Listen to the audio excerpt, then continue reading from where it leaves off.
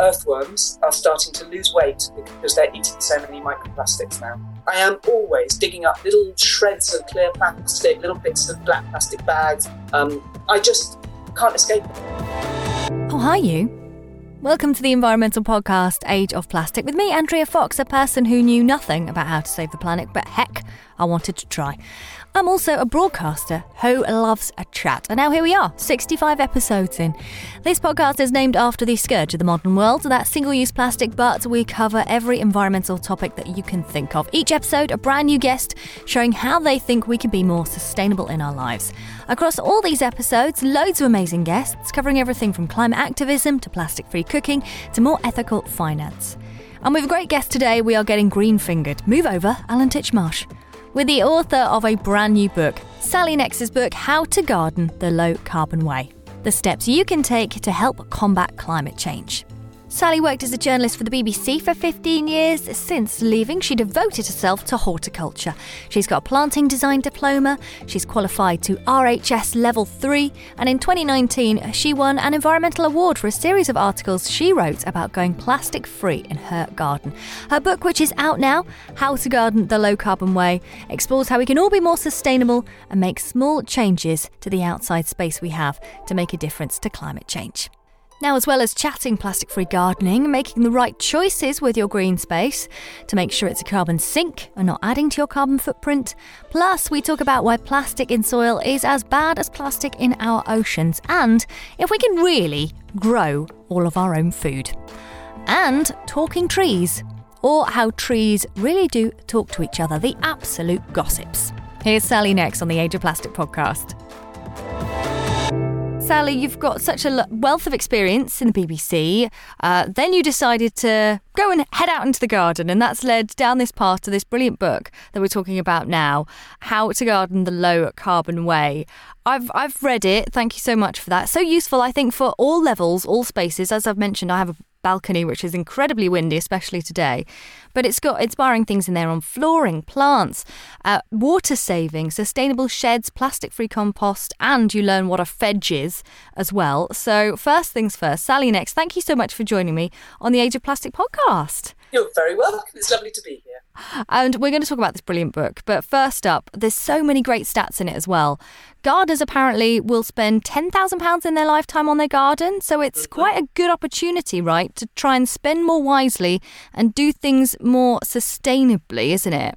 Absolutely. I mean, a lot of the kind of ways in which you can make your garden a little bit greener are in the choices that you make at the garden centre. Because I think, we're all used to just kind of charging into the garden centre and getting swept away by I like that one. Yeah. Yeah, that's the kind of thing. And before you know it, you've got a full trolley and it's overflowing with stuff. And yeah, we've all been there. But the problem is that a lot of the things that you find in the garden centre are perhaps not all that sustainable and certainly not that great for the wider environment. It's difficult because I don't want to diss garden centres. They're fantastic. I go into garden centres quite regularly, but I tend to choose really, really carefully. For example, if you're buying plants, bear in mind that your plant, first of all, comes in a plastic pot, which you have to bring home and somehow or other dispose of. Secondly, it's almost certainly, unless it's very clearly labelled, it's grown in peat-based compost. And peat bogs are one of our most valuable, precious resources, amazing carbon sinks, wonderful environments, fantastic ecosystems. And they're being ripped up, basically, and used in compost to grow things like the plants that we buy. Yeah. Also, unless you've got a very enlightened garden centre near you, it's likely to have been sprayed with pesticides and so on and so on and so on. So things like buying plants, even when you're buying sort of bigger equipment, like if you're buying a watering can, choose the metal one, not the plastic one.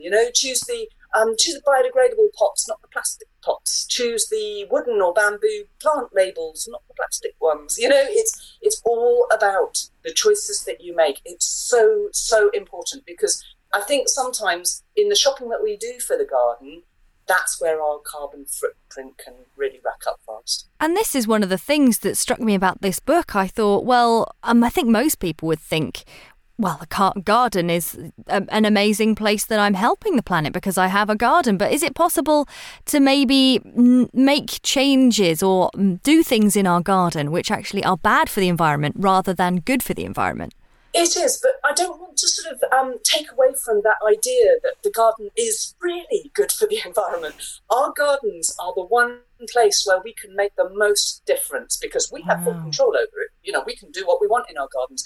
So if you garden for the wider environment, make your garden into a little mini carbon sink. I mean, people tend to think that their gardens are too tiny. They don't make any difference. What am I doing in my little backyard? Yeah, that's what I would assume, right? Yeah, it doesn't make any difference. Actually, there are about, give or take a bit, 1 million acres of gardens in the UK alone. And that's not even counting any of the gardens across the rest of the world. Wow. That is a huge area of land. So it's one of those cases where if everybody does their little bit, we can all make a massive, massive difference. And the lovely thing about gardens is that they're really concentrated microcosms of plants and soil, and it's, of course, an undeveloped space, you know, really lovely green space. So we've got lots and lots of opportunities there to maximise the amount of carbon we can sequester by planting trees and looking after the soil and that kind of thing. Loads of really, really good things that we can do for the environment. But the difficulty comes when we start cancelling out all of that good by doing things which are harmful for the environment. So, for example, mowing with petrol mowers, mowing at all, actually, not certainly mowing weeds. You're very, I don't want to say anti-lawn, but having read the book, lawns, mowers, they get a short shrift. I do have a lawn. Just before we go any further, I do have a lawn. In fact, I have quite a lot of my garden is laid down to grass, but that's not quite a lawn in the way that I think most people think of as a lawn. I have a little circle in front of, the place, basically the place where I sit and have my picnics or whatever. That's a little circle, which I mow every couple of weeks or so. And then I have paths, and that little circle is quite small. And I have paths which go through the rest of my garden. And the rest of my garden is left to grow much, much longer. Some bits that are closer to the house, I mow maybe every 4 weeks or so. Those are quite small patches, actually. But every 4 weeks or so gives you lots of dandelions and daisies and clover, all of those full of lovely nectar. It brings in the bees and the butterflies, really brings your garden to life, actually. It's just lovely. And because you're growing, therefore, slightly bigger, slightly deeper-rooted plants, then you're sequestering more carbon because you've got more biomass there and so on. Now, right at the back of the garden, I've left a whole area just to grow wild. And I don't mow it at all. It's lovely because I hate mowing. And it means that I just stay away from there completely for the whole year. And then towards the end of the summer, as long as it's had the chance to set seed and to do all of that, I cut it right the way back, rake off the top growth, compost the top growth, and then all the seeds, while you're doing that, all the seeds drop back down into the ground and reseed. The thing you get with that very long grass, it looks scruffy compared to what most people think of as a garden. A garden should be, you know, we want pretty meadows and all this. Let go of those ideas because they're the enemy of environmentally friendly practices. If you can let your grass grow long and just see what turns up, it's going to be the stuff that's most suited to growing there anyway. So we're talking about things like cow parsley and hogweed and campion sometimes turns up in my garden. I've got oxeye daisies, you know, those kinds of wildflowers. And they do turn up. And what you get when you have the very long grass is perhaps a little bit less nectar for the bees, but you get a much better biodiversity of plants. And that's just as important, actually, as well as loads of biomass, very deep, very fibrous roots that are drawing carbon all the time out of the air and into the ground, and a wonderful little carbon sink right now. And your book goes into so much detail. There's so many things. We could spend a whole episode just talking about any one of the things that's in this book, honestly. And there's so much to consider. And I think sometimes people, especially if they've got a big garden, they pave over it because they're like, that's too much effort. But you are very softly leave things alone approach. The idea of this book is not to send people out to the garden centre and then send them out and dig up the garden, because that's actually a bad way to start in a low carbon garden, right? Yeah. I kept feeling a little bit guilty all the time while I was writing the book, because I'm a very keen gardener and I'm writing largely, you know, when I write my articles and things, I'm writing for very keen gardeners. But the overall message is kind of don't garden so much. Because really, the more that you can leave alone your environment, whether that's, your borders or your log piles or, even your plants, try not to over primp and preen them. You know what I mean? The more that you can let things alone, the more that wildlife will come in. You'll increase the biomass in your garden. You'll increase the amount of soil life that you have, for example. That's actually actively good for your plants, because over 80% of the carbon that your garden contains is actually in the soil, not in the plants at all. It's in the soil underneath your feet. I think that's amazing. I was really surprised by this. Thing. Absolutely. And all those wriggly things, most of them, to be honest, they're so small we can't even see them. But the more life there is in your soil, the more your plants connect through their roots via that life in lots of very complicated relationships to the nutrients that are in the soil, and the better they grow. It's good gardening, actually, even though it feels like you're not doing anything, because all you're doing, for example, is mulching with lots of garden compost and leaving it there. You're actually helping your plants much more than you would do if you started digging around or digging in your compost or anything like that. Don't do any of that. Just let it on the top and let the soil do its work. Let it do its thing. Lazy gardeners listening right now absolutely rejoice. And I suppose this is one of the things that I think I've been pondering. And you mentioned the connection of roots. Is it true that trees actually do talk, or plants actually talk to each other? Is that a thing? They can talk to each other. Isn't that amazing? It blows your mind, doesn't it? Basically, there are these things underneath the ground called mycorrhizal fungi. You might have heard of them. If you leave your soil for any length of time, particularly if it's rich, and then you come back to it after a few months and you sort of rootle around in it, what you'll find is it looks like it's mouldy. There's lots of sort of grey, white stuff all over it, like little threads all over it. That's the mycorrhizal fungi. And your soil is healthy when you've got lots of those little white threads in the topsoil, because they spread for miles and miles. There's some, I don't really know the statistic, but they literally spread, the area of acres and acres. Wow. And what they'll do in a forest, for example, is they have a relationship via bacteria and so on with the roots of your plants, of trees, for example. They will connect. It's like a little sort of connecting wire between the roots of a plant and nutrients. So it's like a symbiotic relationship. So they allow trees and plants to feed. But what they also do is, because they stretch over such long distances, and they're like great filaments, like spiders' webs almost, so they can go in all sorts of different directions. And they will link that tree over there through the ground with another tree somewhere else. And the trees have been proven to send chemicals through these networks of mycorrhizal fungi. So when one tree is being attacked by an outbreak of aphids, let's say, something like that, they'll emit chemicals to defend themselves, and they will also send those chemicals through the mycorrhizal fungi system to other trees. Those trees will pick up the chemicals, and before they've been attacked, they'll up the amounts of those defensive chemicals in their own systems. So they're telling each other, watch out, there are aphids in the area, hurry up and get your defences up, and they actually do it. It's amazing. Like little tree emails. Yes, exactly. I love that. They have called it the Wood Wide Web. How about that? Love that. I love that someone's already branded that. I love that. The Wood Wide Web. And our gardeners and the gardening world, as you've seen it, you've been in it for so long now, do you think they've always been aware of climate change? Is this quite a new thing, or are gardeners at the forefront? Have they always known about this? Have they been seeing the changes through the years? They have and they haven't. I think that gardeners have always known that they were far more in touch with nature than most people tend to be, because we've got our hands in the earth all the time. We're out in the rain. We know how, for example, climate change affects the way that things grow. We know that much better than most people do. So we are very much in touch with the earth, in connection with nature. And I think that we've also, we've had movements like the organic gardening movement, which has been in place since the 1950s, 1960s. It's been going for a very long time. And that has been very much talking about how we shouldn't use so many chemicals when we're growing food, and, how we should garden using much more natural materials. Now that has been around for a very long time. But I think what a lot of people don't realise is that, for example, organic gardening can use peat. Organic gardeners can use peat. Peat is an organic material, because all organic means is actually just comes from something that used to be living.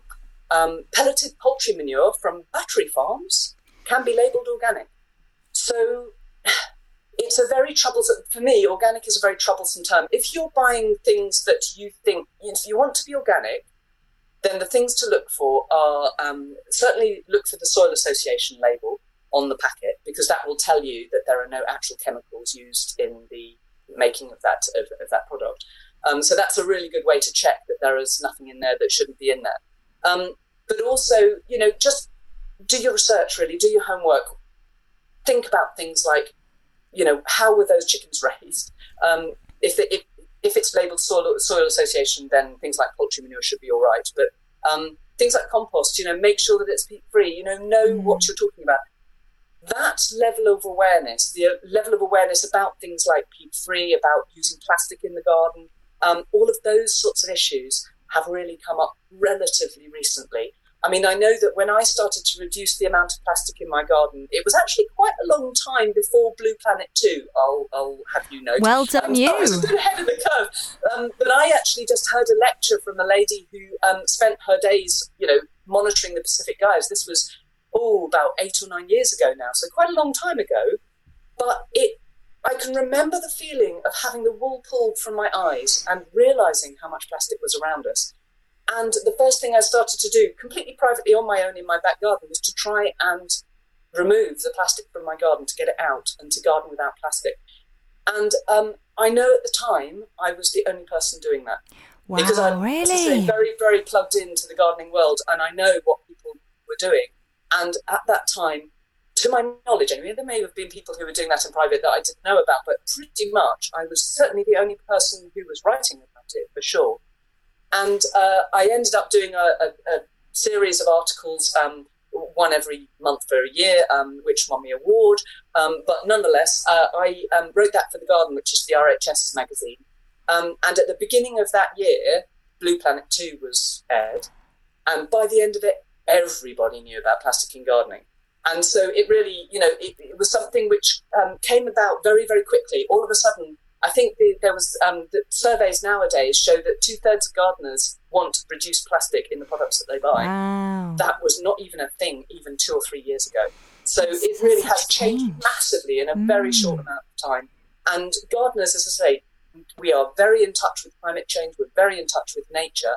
And so as soon as people become aware, I don't think anybody was deliberately doing things to harm the environment. They just were not aware.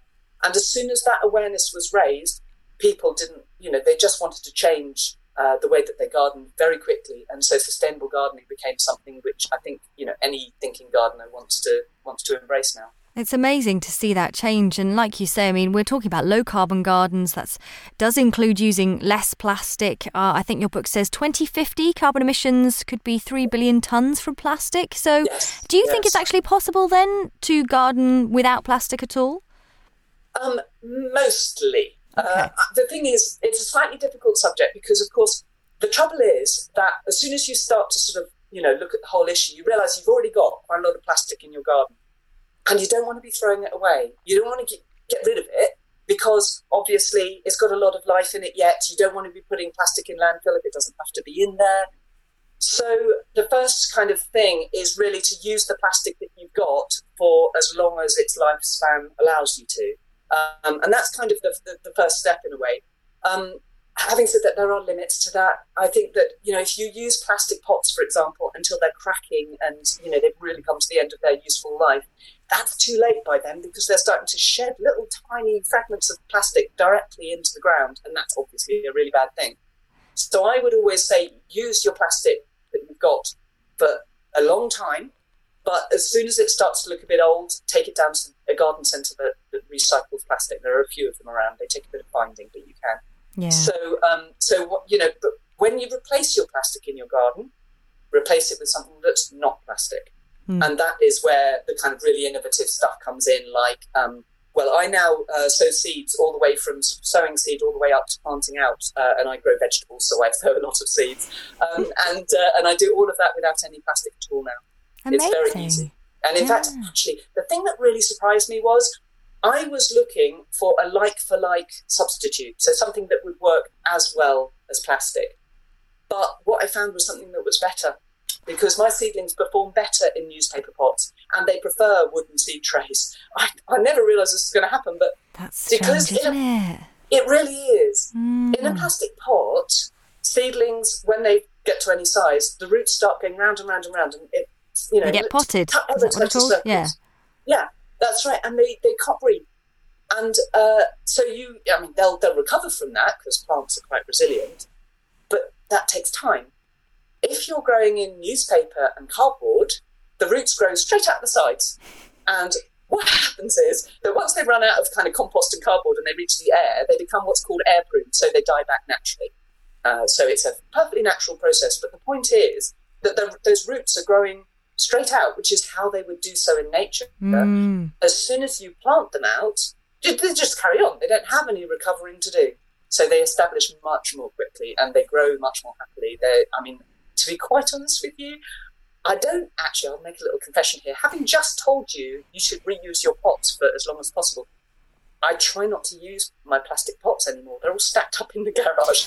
One of these days I shall have to take them for recycling, I think. I keep trying to find homes for them, but everybody's got too many, haven't they? Yeah. So, it's terrible. So I'm going to have to think of something to do with them because I don't really want to carry on reusing them. I found something better. Yeah, completely. And I'm going to have to find somewhere to get rid of ours. We've only got a balcony and we've got absolutely tons because we tried to grow vegetables. The aphids all got them. I'm going to try fruit this year, Sally. But you mentioned like plastic everyone knows plastic is bad in soil. But I think that is, again, something that people are only just starting to come around to. We know it's bad in the ocean, but it is just as detrimental if it's in our garden soil, right? Well, there was a piece of research that was done fairly recently which showed that earthworms are starting to lose weight because they're eating so many microplastics now. The amount of pollution of plastic pollution in the soil is as great a problem, I think, now as the amount in the oceans. We just don't see it. That's the trouble. Although I say we don't see it, I'm a professional gardener. For about half of my week, I do people's gardens. And so I'm, rootling around in all sorts of people's kind of, in veg beds and all that sort of stuff. One of these days, I'm going to pile up all the plastic that I dig out people's gardens and just take a photograph of them at the end of the day. I am always digging up little shreds of clear plastic, little bits of black plastic bags, plant labels, you name it. It's just horrible, and I just can't escape it. It's there all the time now. If you want to find out your nearest plastic pot recycling area, head to the show notes for a little link on recyclenow.com. OK, coming up next week, I think it's about time for a celebration, don't you? I'm going to be talking plastic-free wine and how you can buy wine that actually helps the oceans with Simon Rolfe from Sea Change. More on that on the next episode of the Age of Plastic podcast. I always think with all of this stuff, it's about being aware of the impact of what you do. I would not claim to be totally sustainable. I don't think anybody is, actually. I mean, I do all sorts of things in my garden which are less than sustainable, which are not, by the book, as it were. And the difference is, though, I know when I'm not being sustainable. I'm informed about it, and so I know the impact of what I'm doing. And what I find is that as soon as you become informed about these things, what you start to think is, I don't really like the fact that I'm having a bit of a bad impact on the environment here. How can I do this better? Yeah. Sometimes you can't do it better. Sometimes you're a bit constricted as to what you can do. Say if you have a very small garden or if you're gardening on a balcony, something like that. But I think the important thing is that everybody finds the little bit that they can do and does that. Yeah. Because if everybody did a little bit, we'd really make a difference. You don't need a few people doing everything perfectly and everybody else giving up. You need everybody doing just a little bit. And then I think you really start to make waves. I can't believe that we've left it this far in our chat before I even ask about plants. Are there good and bad choices when it comes to low-carbon gardening? Well, I hate the talk of good and bad things. Because it's a bit black and white, isn't it? Which, as we've just discussed, it's not. Choices. Yeah. If you're growing plants, you're doing good, and so I think from that point of view, anything that you grow is going to add to the carbon content and the biomass of your garden. So So it's going to be, and it's going to hopefully have a bit of nectar to it. It's going to be adding to biodiversity, lots and lots of good things about growing plants. If you want to increase the carbon sequestration, the amount of carbon that your garden holds, plant a tree. That's the best thing you can do, because trees root deep into the ground, and roots, of course, sequester probably as much carbon as what's above the ground. So they root deep into the ground. They've got lots of woody lignin, which is the stuff that that really does lock up a lot of carbon. And because they're simply big plants, they're sucking in all of that carbon dioxide from the air all the time. So they suck that in, they lock it in their trunks, and then they hold it there. And even when they're sort of dying and decaying, they're dying and decaying down into the soil, whether that's leaves or, after they've dropped a branch or something like that. Incidentally, when your trees do either die or drop a branch, please don't burn it or take it down to the tip. Yeah. It's just such a waste of all that good carbon, Much better, if it's a small enough branch, you can shred it and add it to the compost heap. You can make them into log piles. Beetles and little wriggly things just love that, as do frogs and toads and other things that are good for your garden. And also, you can just cut the logs into lengths, and that's where the fedge comes in. Yes, I was going to say, let's talk about the fedge that I mentioned at the start, because, I've got a balcony, but I am now wondering if we can get a fedge around our metal balcony. Maybe not. The downstairs neighbours might be a little bit annoyed when bits start falling off. So explain how to make a fedge for people who've got gardens. Okay, well, fedges are really for people with slightly larger gardens, perhaps. I don't think they would work terribly well in urban gardens or in suburban gardens even. You need a slightly wilder end to your garden. So one of those kind of long, thin suburban gardens where you've got the sort of slightly wilder ends, those are great for fedges. Basically all it is a place to put your garden waste, really. It's a twin line of posts to hold long twiggy prunings or branches or anything like that. And you just stack all of those larger bits of garden waste into your fedge. And eventually it all builds up until it's a great big heap, really, but kept neat because, of course, it's inside this twin row of posts. So what you end up with is a cross between a fence and a hedge. It's kind of neither one thing nor the other, because it's not a hedge because it's not growing, although it's got living things in it, but it's not really a fence because it's not a boarded fence. So anyhow. Yeah, I was like, is it a living wall? But I was like, but it's kind of, they're not kind of mainly, living, things might be living in it. It's got plenty of life in it. Yes. Because what you'll find is that it's colonised within days by all sorts of wildlife. Everything loves a fedge. Everything from hedgehogs down to frogs and toads down to stag beetles love them. You get, colonies of stag beetles setting up into those sorts of environments. You can put all sorts of stuff in there, from like twiggy prunings to autumn leaves to even sort of, weeds and that kind of thing, although probably best to avoid perennial weeds, but any of that kind of composty type waste as well. All of that can go in, and it all kind of melts down into this kind of lovely, rotty, carbon-rich kind of mess. But it's all held in by the thicker logs that you've stacked up inside the post. As it rots down, you simply add more to the top. So it becomes a kind of very slow burn compost heap, really. It sounds perfect for my mum's garden, but is there anything that you recommend for people like me who've got a balcony? We have got trees in pots, but is there anything that's a sort of that we can try and help cut down carbon with our tiny little outside space? Yeah, I think that, again, it's to do with woody plants. If you want to absorb more carbon, grow something that's woody, or grassy is the other thing. Those are really kind of machines for processing carbon dioxide. So anything like a shrub, or particularly a berrying shrub. I mean, there are lots of lovely berrying shrubs that you can grow on balconies. Things like skimia, which are evergreen as well. And, birds and things like that will absolutely love them. Also fruit. You can grow fruit trees in pots quite happily. So that gives you some fruit, which will also offset your trip to the supermarket, because one of the lovely things about growing your own food is you offset your carbon emissions elsewhere by the whole kind of machine that produces our food. You can kind of step off that little merry-go-round and produce your own instead. Yes. So you can grow those on a balcony. There's lots of kinds of fruits that you can grow in a pot. And in terms of grasses, most grasses are also very, very happy in containers. And it's a lovely way, if you've got a balcony, it's a lovely way to make yourself feel quite sort of surrounded, in that lovely kind of jungly space where you've got like lots of towery kind of plants around you. So it makes you feel like you're in a garden, even if you might not be. Yeah, completely. That's what I've been trying to do on our garden, in our balcony, make it feel a bit more like a garden. And you mentioned growing your own food. And how do you think it's possible, really, for us to live on everything that we've grown our own? I know you feel quite strongly about this and you've written about this before. Is it possible for people with a garden or a balcony space to grow all their food and not need to hit the supermarket ever again? Oh, on a balcony, I think that's a stretch. You have to be realistic with what you can achieve. You can be self-sufficient in certain types of things, even if all you do have is a balcony. So, for example, if all you've got is 3 roomy pots, say about 12 to 14 inches across, or what's that in new money? About 30 centimetres across, something like that, 30 to 40 centimetres. So you need 3 of them. Sow the first one with mixed baby leaf salads, 1 month. Then sow the second pot the second month, and the third pot the third month. So you've got 3 staggered pots. By the time you've sowed the third pot, your first pot will be ready to pick. So start cutting that, and then by the time you finished eating that, and it should give you several kind of harvests from the same pot. By the time you've finished eating that, your second pot should be just about ready to harvest.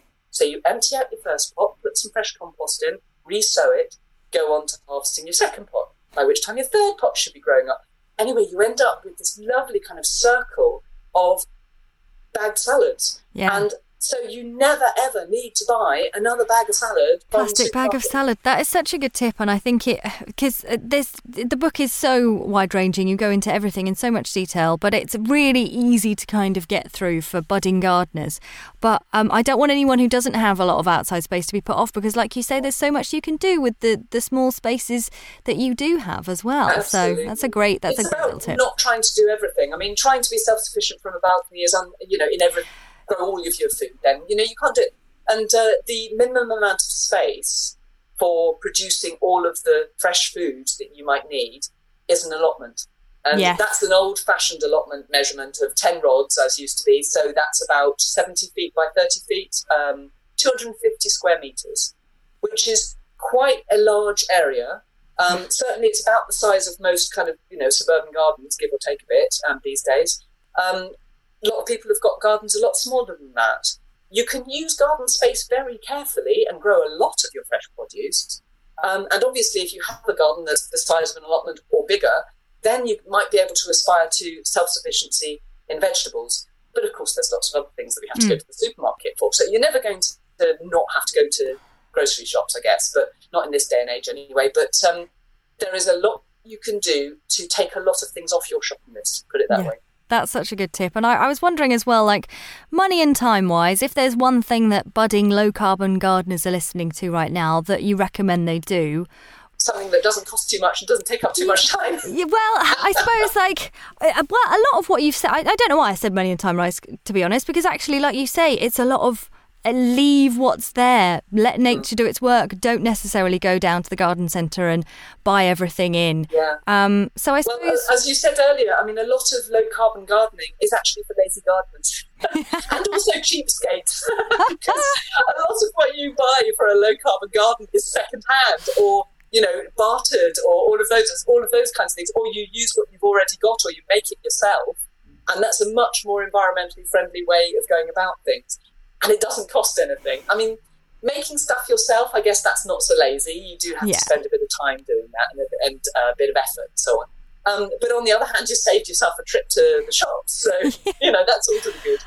It's all working out in the wash. And you say trip to the shops as well. In the book as well, you say local is often best for lots of things. You mentioned second-hand equipment there as well. But in terms of looking for homegrown, are there any things that might be better to look further afield for, possibly? So when you're talking about, going and buying plants, you don't have to do the garden centre model, actually. There are lots of other ways of getting hold of plenty of plants for your garden without having to go anywhere near a plastic pot. Lots and lots of nurseries these days are selling bare root plants. It's the way that we used to buy them, because back in the kind of 1940s, 1950s, that kind of time, and of course earlier, we didn't have all the plastic pots in the garden centres and all that kind of thing. So what used to happen then was that people used to, well, it's usually the head gardener of the sort of Victorian estate with Lord and Lady so-and-so, used to go to Chelsea and places like that. They used to go to the flower shows, and the nurseries used to turn up at the flower shows and show off their latest kind of newly bred kind of varieties and that kind of thing. And it was like a kind of a showcase, really. So you used to go around with a notebook and you used to write down all of the things that you saw that you wanted to grow in the garden the following year. And at the end of the day, you'd have this lovely long list. And then in the autumn, you would send that list in to the nurseries and you'd say, right, I'd like 3 of this and 6 of that and 7 of that. And they would literally dig them up out of the ground, put them in a box and send them to you. So that is what we need to get back to. Yeah. It feels like a bit of delayed gratification. Yes, precisely. I think we've lost the art of delayed gratification. It's so much more exciting than going into a garden centre and just kind of, it's all there and it's all, it's just like splurge, off you go. Much better to really think about what you really want to be growing. And you change your mind anyway half a dozen times through the summer. And then you get to autumn and you can go on the biggest shopping binge ever and buy hundreds of plants if you want to. Autumn is also a much better time to plant because at that time you've still got the warmth in the soil. It's usually quite damp. Lovely time to plant plants. In the middle of the summer, if you've gone to the garden centre in July, say, and bought a rose in a pot, that rose is really going to suffer because you're putting it into dry soil. You're going to have to carry on watering it all the way through the summer just to keep it alive, never mind growing. And it's got huge amounts of top growth and very little roots, so it's very ill-equipped to deal with the demands of high summer. Whereas if you plant that same rose, bare root, in November, it's dormant. So it's not trying to transpire through its leaves. All it's doing is growing roots during the sort of milder spells in winter. So it'll spend all winter putting down a fantastic big old root system.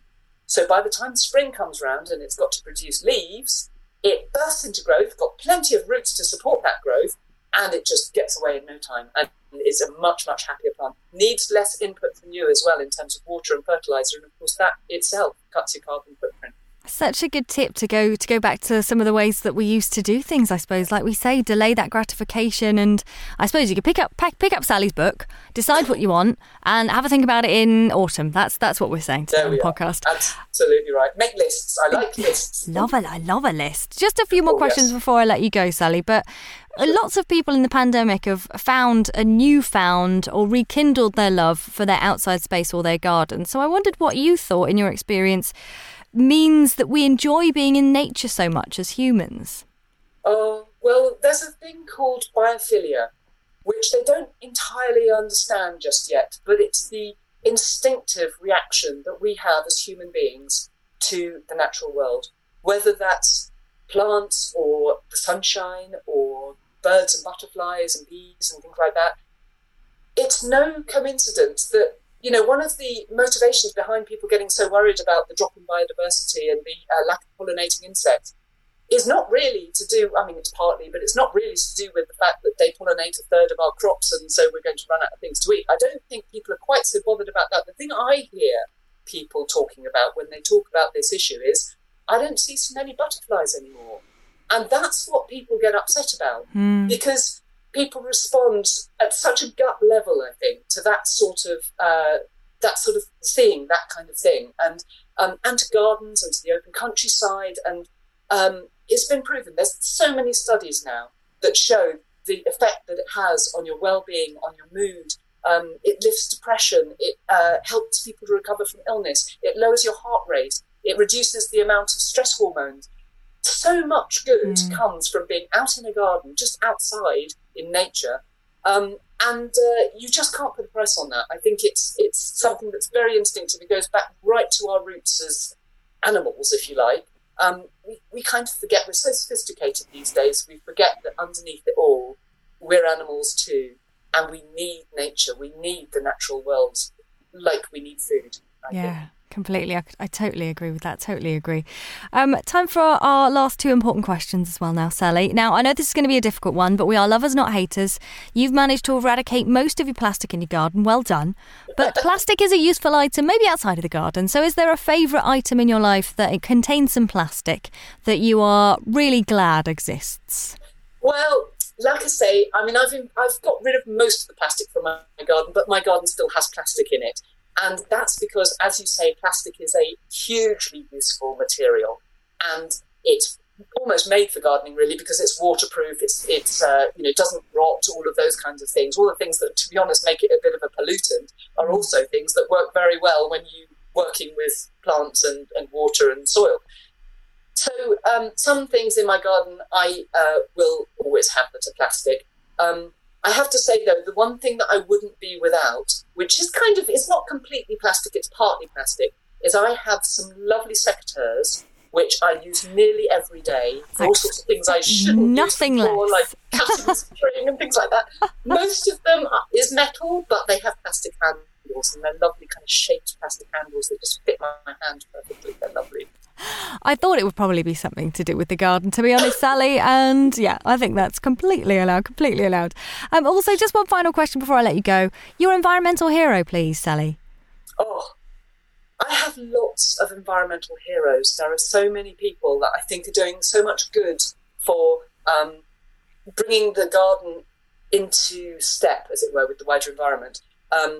Fergus Garrett, who's the head gardener at Great Dixter, he's running Great Dixter very much along biodiverse, wildlife-friendly lines. He doesn't get a lot of publicity for it, actually, because it's not the kind of reason for the garden, as it were, but quietly he's just getting on with it. He's got so many wonderful ideas. There's a lady called Isabella Tree who runs a rewilding project at Net Estate down in Sussex. Yeah. And they are revolutionising anything that anybody ever thought about how you can merge agriculture, horticulture, and the wider environment and nature. And it's just revolutionary what she's doing. But the one I keep coming back to is Professor Dave Goulson, who is at Sussex University. He's an academic, but he's also a gardener. And even more important than that, he's a bug man. He loves his little creepy crawlies.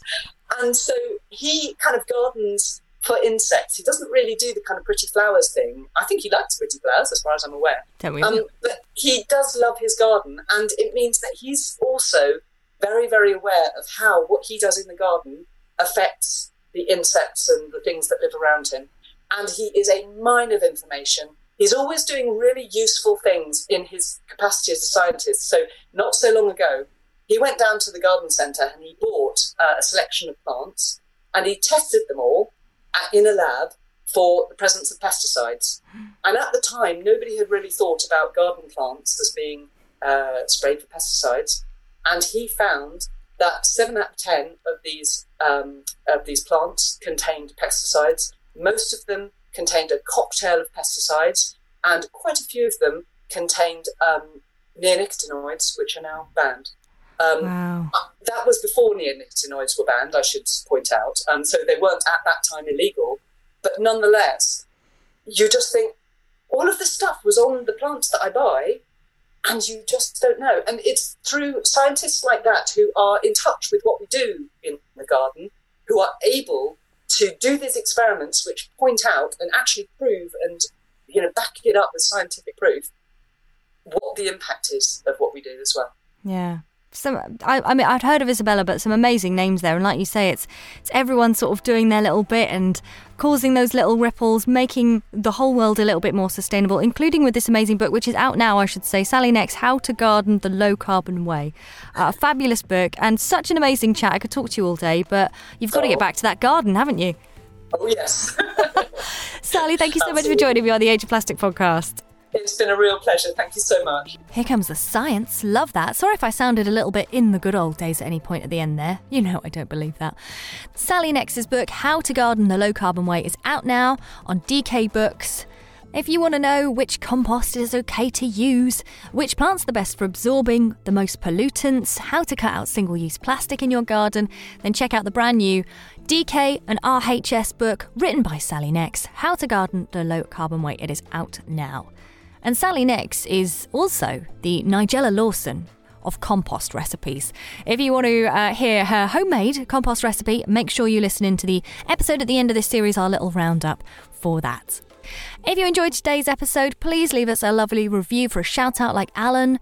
Alan143, great listen, very informative guests who know their stuff. Alan, I didn't think he meant me. Leave a little review on Apple Podcasts. It does make me really delighted. I got really in my head about some of the audio today. I hope you still enjoyed the episode. Despite that, we're all recording remotely. It's a pandemic. I just thought Sally was a great guest and really appreciate having some time with her. Time for this episode's Eco Life Hack. Now, this is hopefully something useful that you can utilise right now. We did mention the recycling of those plastic plant pots on today's episode. According to Recycle Now, the black ones are going to have to stay in your shed or in your cupboard. They are not recyclable because the machines can't see them against the black plastic of the conveyor belt. If you want to find out your nearest plastic pot recycling area, head to the show notes for a little link on recyclenow.com. Okay, coming up next week, I think it's about time for a celebration, don't you? I'm going to be talking plastic-free wine and how you can buy wine that actually helps the oceans with Simon Rolfe from Sea Change. More on that on the next episode of the Age of Plastic podcast, so make sure you hit subscribe wherever you are listening. I'm off to grow a fruit tree. See you next time.